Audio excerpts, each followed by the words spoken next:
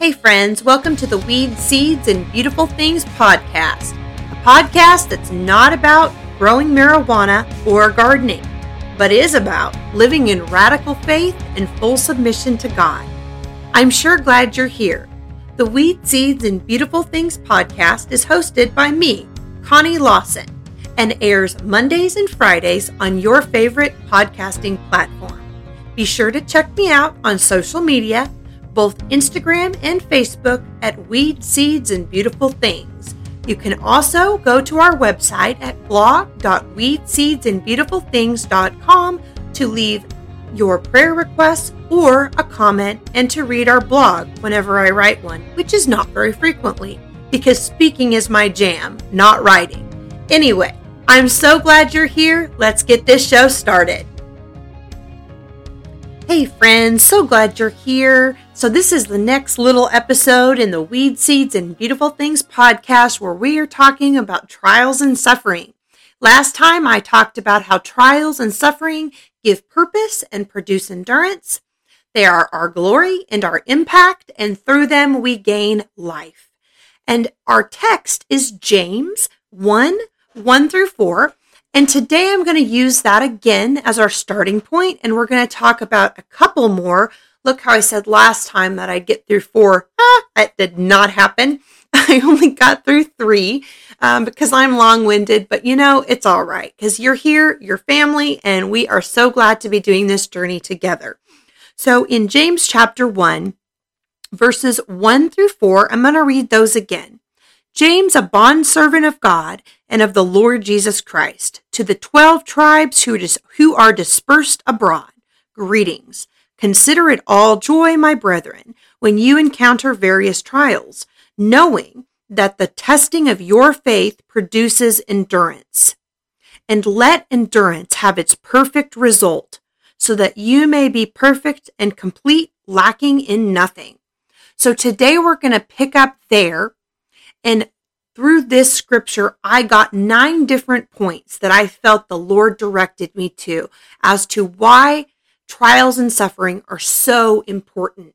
And not only important, but why they are blessings in disguise and how we can begin to change our view when we go through trials and suffering, to not have that be a time where we waver and are uncertain, but where we are so certain and fixed in place, immovable and not subject to change when it comes to our God. And an interesting thing about knowing God is knowing Him does not mean understanding how everything about Him works. We often equate knowledge and relationship to this fundamental understanding of a person or a thing and how it works and what makes it tick and why it does what it does. With my husband and my kids, but I'll just use him, that's really an accurate view of how I have relationship with him. Because we're both imperfect beings and we are struggling with our sin nature, it is easy for me in different given situations to know how to avoid conflict or to get approval or maybe something that I'm wanting, like an affirmation or even just something that I'm wanting him to get me or allow me to get or something, by knowing how he works and kind of playing to that, which could be honestly a form of manipulation at sometimes. But when we know someone, we know what they will and won't tolerate. We know what does produce good effects and what doesn't. And that's why children that grow up in abusive relationships grow up and are so dysfunctional, is because they are taught and they learn these different behaviors based on what their abuser does or does not like. And so we often equate our relationship to Jesus in very human terms, where we think knowing Him means understanding everything about Him. And that's just not true. There is an aspect in our faith which endurance and that character trait being established within our hearts and our souls produces this space that the unknown isn't a place of worry or fear anymore. It's a place of acceptance. And knowing Jesus is understanding that there are limits to what I can understand, explain, have, knowledge about, and count on. And I'm not referring to the counting on part as the attributes of God, but I am referring to it in regards to things that come up in our life and how the Lord chooses to have those things work out. There are elements of unknown that we are not going to be able to figure out. And those things get people hung up in their faith all the time. Why would God let this happen? Why did this happen now? Why did he not do this? Why didn't he do this? All of those things trip us up so much in our faith. And if they're tripping us up in the bad times, they're still hindering us in the good times. Because that disconnect that we experience in the bad times doesn't just disappear in the good times. That shows us a weakness or a breach in our relationship with Jesus. But there is hope. Through trials and suffering being viewed as our platform to propel us with purpose and to give us impact, we can gain endurance through those times. And endurance is the key ingredient to being firmly fixed in place. And what that means is in our faith, in our belief in God. And our belief in God is also holding room or space for that which we do not know about him. And that space that we hold for what we do not know about him isn't a desperate place, a place filled with fear. No, it's a place of acceptance. It's a place where we do not find the need to defend to ourselves, to our hearts, to our feelings, or to others why we trust God. We just trust him. And that is endurance. Endurance is being firmly fixed in place, being immovable, not being subject to change. That is so important because what do people do?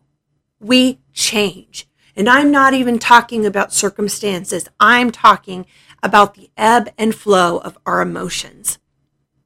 One little thing can jerk us around and make us have a bad day all day long, and it can be a minor thing. But in the midst of that, endurance, being grown in our spirits and our hearts through trials and suffering, produces in us an ability to be firmly fixed, staying in place, immovable, and not subject to change.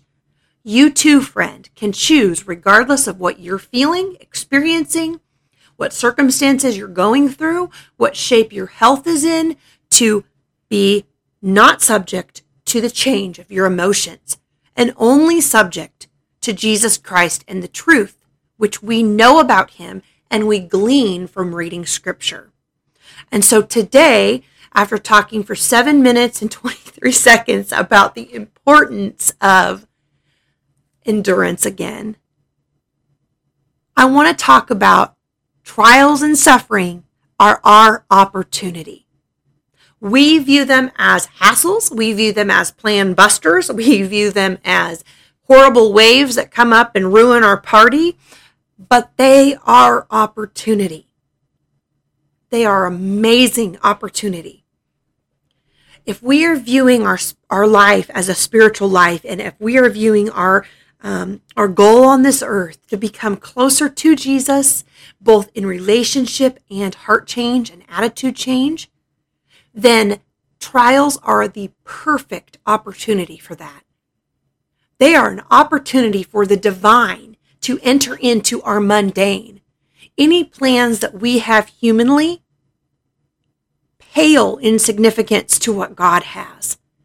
And friend, if God has put you in a bind, that is because he is going to show up in that bind in the most amazing way. And if you are not purposing it in your heart to endure and to find God and to hold on to him and to wrestle it out, you are going to miss Jesus. And that is often, sadly, what we do. We groan and complain and we miss the divine opportunity of Jesus in the flesh stepping into our situation and showing himself to us. There is always a time when the trial ends and the trial begins and the trial starts again. As Stanley says it, Charles Stanley says it perfectly. You are either in a trial, coming out of a trial, or going into a trial. Why are they so prevalent? Because they are so full of purpose. They are so full of opportunity. Your life is not meant to be lived for you. It is not meant to be lived apart from Jesus. Everything that you do is supposed to be in the foundation and the relationship with Him. Our hearts are to be in constant prayer. Our attitudes are to be godly. Our hearts are to be servant leaders. We are to be reaching people and to be in constant community with others, but also with God. And maybe that sounds overwhelming, and it is overwhelming if you're trying to do it in your own strength. Trials and suffering show you what it truly means to walk your life holding the hand of Jesus. They show you how intimately involved He is in your circumstances and how He cares with precision point detail to everything that goes on in your life and everything you care about. And He longs to give you the desires of your heart, but more than that, He longs for you to become the man or woman of God in which He created you to be. And apart from submitting to trials and suffering, you will miss that. So in Luke 21, verses 13 through 15, it states very clearly that trials and suffering are our opportunities. It says in Luke 21:13, it will lead to an opportunity for your testimony. What is your testimony, friend? It is the irrevocable statement of faith which you claim that no one can refute. There are very few things on earth that are not opinions and that cannot be contradicted.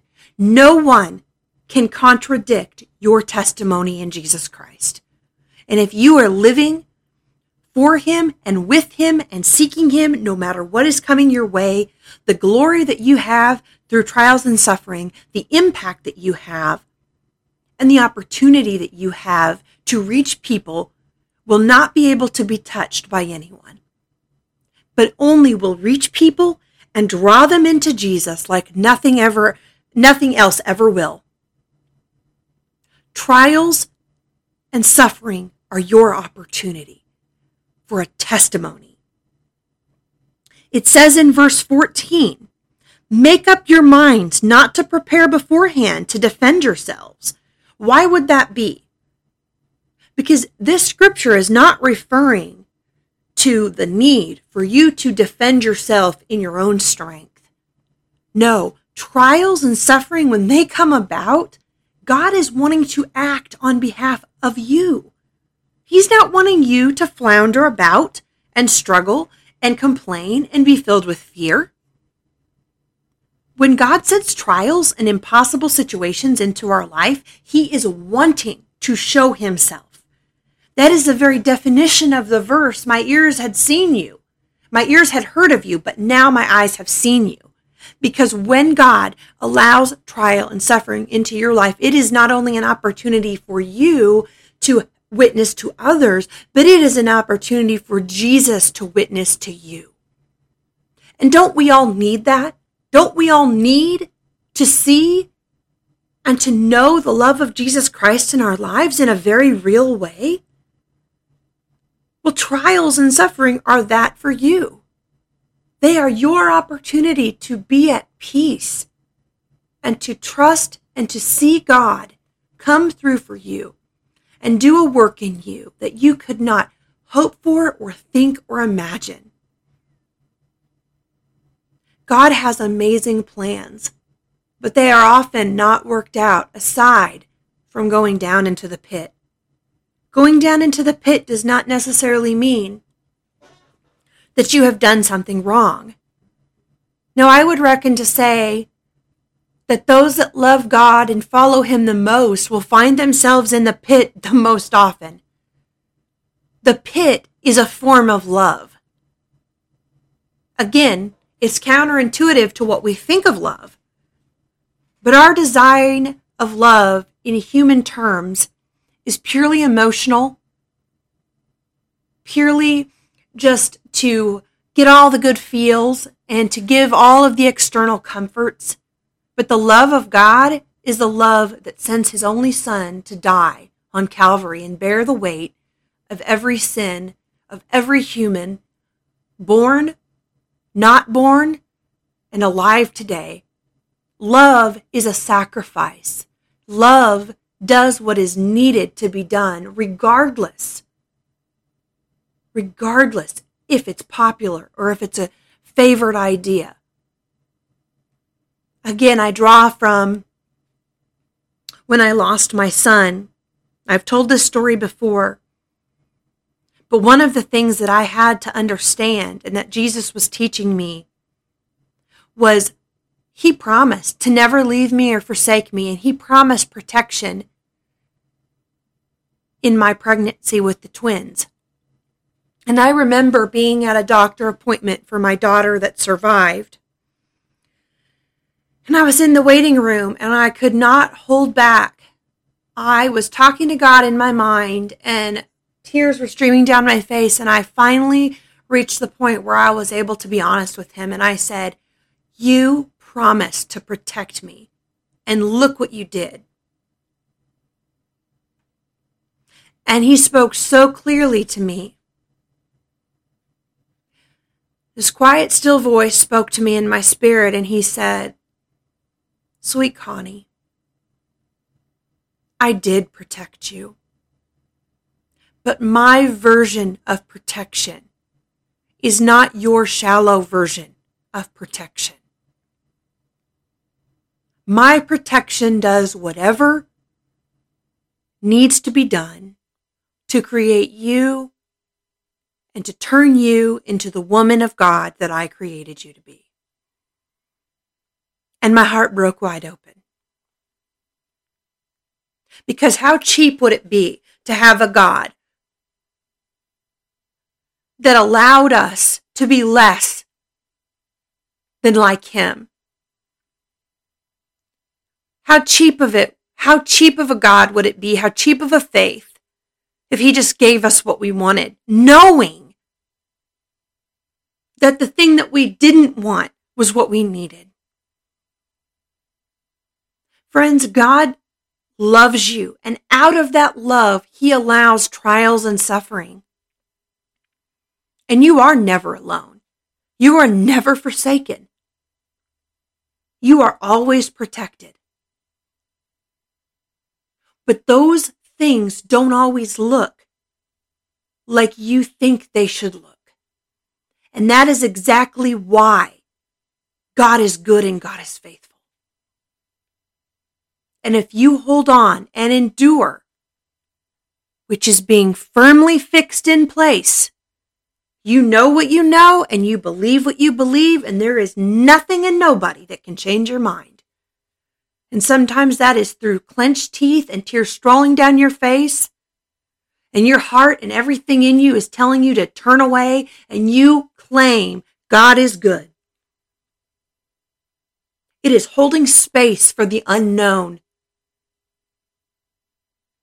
I know partially why Jeremiah went home, but I don't know it all. I hold space for that. And it's space that's not filled with anger anymore, or doubt, or fear. It's a space that goes, God knows, and that is good enough for me. God knows, and that is good enough for me. God knows about your future. Let that be good enough for you. You are not forsaken. Even though you suffer, let that be good enough for you.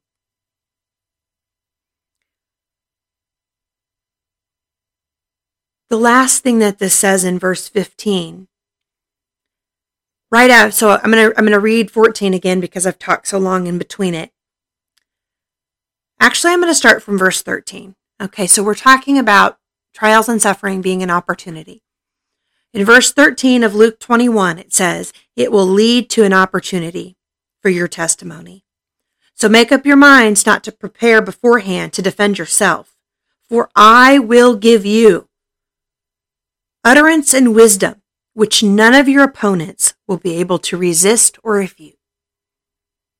Trials and suffering is not just for you to be a testimony of God's goodness to others. It's also God wanting to be a testimony to you of his own goodness and mercy. You don't need to defend yourself when you're in a trial or you're suffering. You need to let the Lord defend you. You need to let the Lord speak to your heart. You need to let the Lord hold your tears. You need to let the Lord cradle your broken heart, because he will. There is never a time where my life was worse off because I trusted Jesus. And in some senses, you trust blindly. We trust blindly because of, again, that space which we do not know. We do not know what he will do. We do not know how he will do it. We do not know why. But it is not blind in the fact that we know he is good. So my call to you today is, again, be encouraged in your inner man. Submit to trials and suffering, because the Lord God himself is not up in heaven. He's not around you. He's not by you. He is in it with you. And he has a plan and a purpose to use this to create you to be the mighty man or woman of God that he has always intended you to be. And because he desires nothing less than a very intimate and personal day-to-day relationship with you. Because there is nothing that you cannot go through with your God and come out on the other side, blessed and full. And as Spurgeon says, if life has you in the dust, worship there. Cry out and hold on to God. Thanks for being here, friends. Be sure to tune in next time. Stop by the website at blog.weedseedsandbeautifulthings, or find me on social media at Weed Seeds and Beautiful Things, and let me know what you thought about this podcast. You can leave a review in the section below for review. Just scroll to the bottom, and there is a little tab that says write a review. I would greatly appreciate knowing what you thought of the podcast, what I can pray for you about, and what other episodes and topics you would like to hear. I'll see you next time. Bye.